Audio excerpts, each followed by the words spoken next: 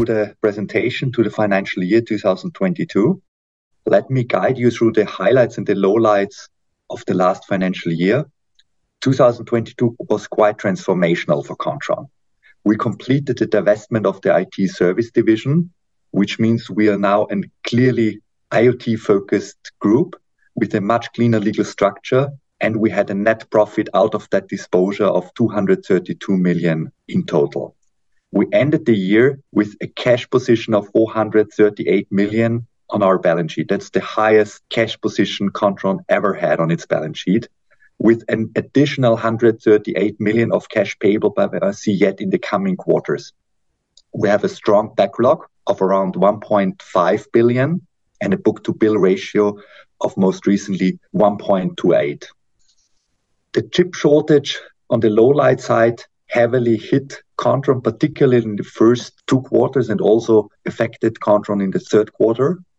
We had delinquent backlog of 127 million in Q2 and still 124 million in Q3. And that declined sharply to 96 million in Q4, but not totally normalized. We had a cash drain of 120 million until Q3, caused by disruptive supply chain, but that trend was reversed in the fourth quarter, and we had a positive cash flow of over 100 million in Q4 alone. The Russian war had also an impact on our business. It was reduced by around 45 million of revenues in the course of 2022. Let's look at the continued operations. The business adjusted by the sale of the focus assets and by the realignment adjustments necessary to bring Kontron into an IoT-focused environment. The revenues increased to almost 1.1 billion. EBITDA increased by over 20% to 109.5 million. And the operating net income after non-controlling interest totaled 55.5 million, up more than 80% from the comparable value last year. The number of employees almost stood at the same level, slight decline, but the order entry book-to-bill sharply increased. The book-to-bill stood at 1.28 and the order backlog at 1.5 billion. The operating cash flow is almost at the same level, I would say, like last year, even though we had this heavy impact of the cash drain because of the supply chain disruptions. But we almost caught up in the fourth quarter to the level of year-end 2021. Operating cash flow was positive at almost 60 million for 2022. Let's have a look at the balance sheet, which is quite healthy due to the closure of the focus transaction. Total assets up 100 million, goodwill down 20 million, inventory down 50 million compared to the Q3 2022. It's almost at the same level like at the end of last year. The trade receivables are down 16 million compared to the third quarter and sharply down compared to year-end 2021. It's a bit misleading though, because you have to bear in mind that 28 million of trade receivables were reclassified in contract assets from customers, which means that actually this number would not have been at the same level like year-end 2021, but would have been almost 30 million lower. In the other receivables and prepayments, you see the impact of the payables. Avasi is yet to pay to Kontron. Let's have a look at the capitals and liability side. Equity up 200 million, so quite a big leap forward. Long-term borrowings almost at the same level like Q3, slightly down from year-end 2021 as we started to repay our debt. And the trade payables are slightly up compared to Q3 and are significantly down 44 million compared to year-end 2021. Equity ratio is sharply up at 44% now, with a total net cash position of 118 million on our balance sheet, and the working capital improved slightly to 140 million. On the next slide, you see at the development of the delinquent backlog and the inventory. You see that we're not fully normalized yet, but we are getting closer to that. We are now almost at the same level like year-end last year and significantly down from a very high delinquent backlog and inventory we had in the second quarter of last year.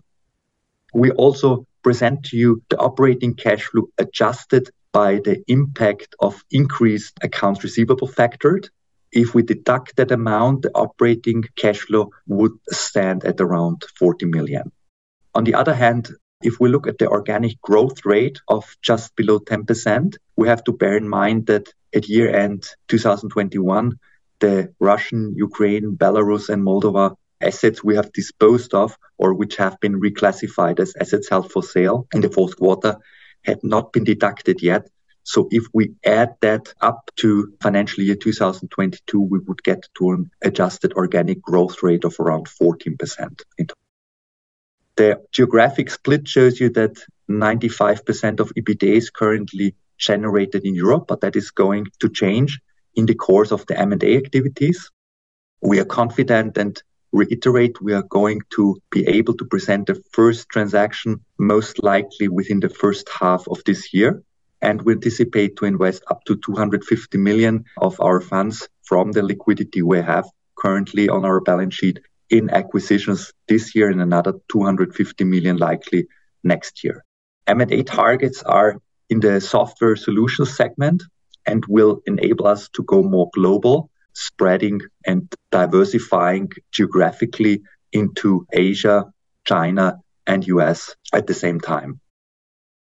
Let me present you the cash usage. We have now slightly more liquidity on our balance sheet than we anticipated. We have liquidity of around 700 million available, which we are going to use on the one hand side for acquisitions, as mentioned before. And on the other hand, we are going to invest in a reduction of the factoring, which is becoming increasingly burdensome with rising interest rates. And that reduction in factoring will save us probably around 2 million of interest per annum. I will invest around 300 million of our cash into the acquisitions, the remaining part likely to be financed with debt. We anticipate to have a dividend of €1 a share this year. And we anticipate to have on top of the existing share buyback program of 10 million, a top up depending on the availability of attractive acquisition targets. The rule of thumb for Kontron is that we're going to invest 50% of our net profits and distribute it to shareholders either in form of a dividend or via share buyback programs. We expect to have an operating cash flow of around 70 million this year, which will further contribute to our liquidity position. The guidance for this year and the midterm guidance until 2025, we still assume there will be revenues of around 1.2 billion. With a net profit, we increased the net profit target to 66 million from slightly more than 60 million to 66, 10% rise in guidance due to the fact that we have much more comfort now with regards to the planning already after the end of Q1. The EBITDA margin will likely also slightly increase to more than 11%. The midterm guidance for 2025 is 2 billion of revenues and EBITDA of 13% and a net profit of 140 million.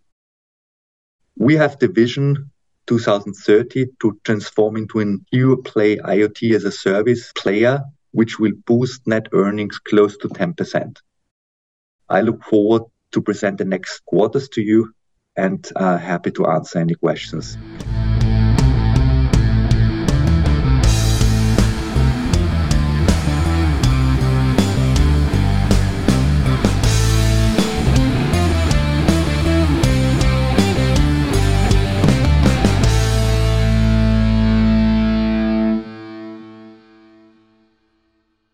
Disclaimer. As described in our legal section on our website www.seat11a.com, this publication is just for informational purposes only. This means it is not considered to give you any investment advice. Any opinion or recommendation expressed by the companies is neither given nor supported by us and should not be considered an investment advice from our side.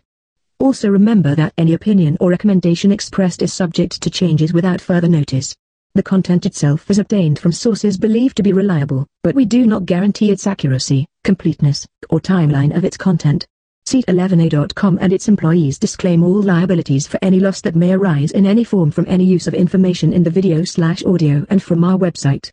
We neither express any opinion on the future value of any security or other investment vehicle, nor recommend any investment based on the information given. Please consider the publications and our website as a platform for companies to present themselves, but you need to seek financial advice from an expert regarding the accuracy and appropriateness of the material presented or recommended by the companies in the publication, as we are just considered a publisher. We may hold and trade anytime securities in the presenting company, may it be a listed or private company. By consuming our content, you agree to these terms and the terms in our legal section on our website.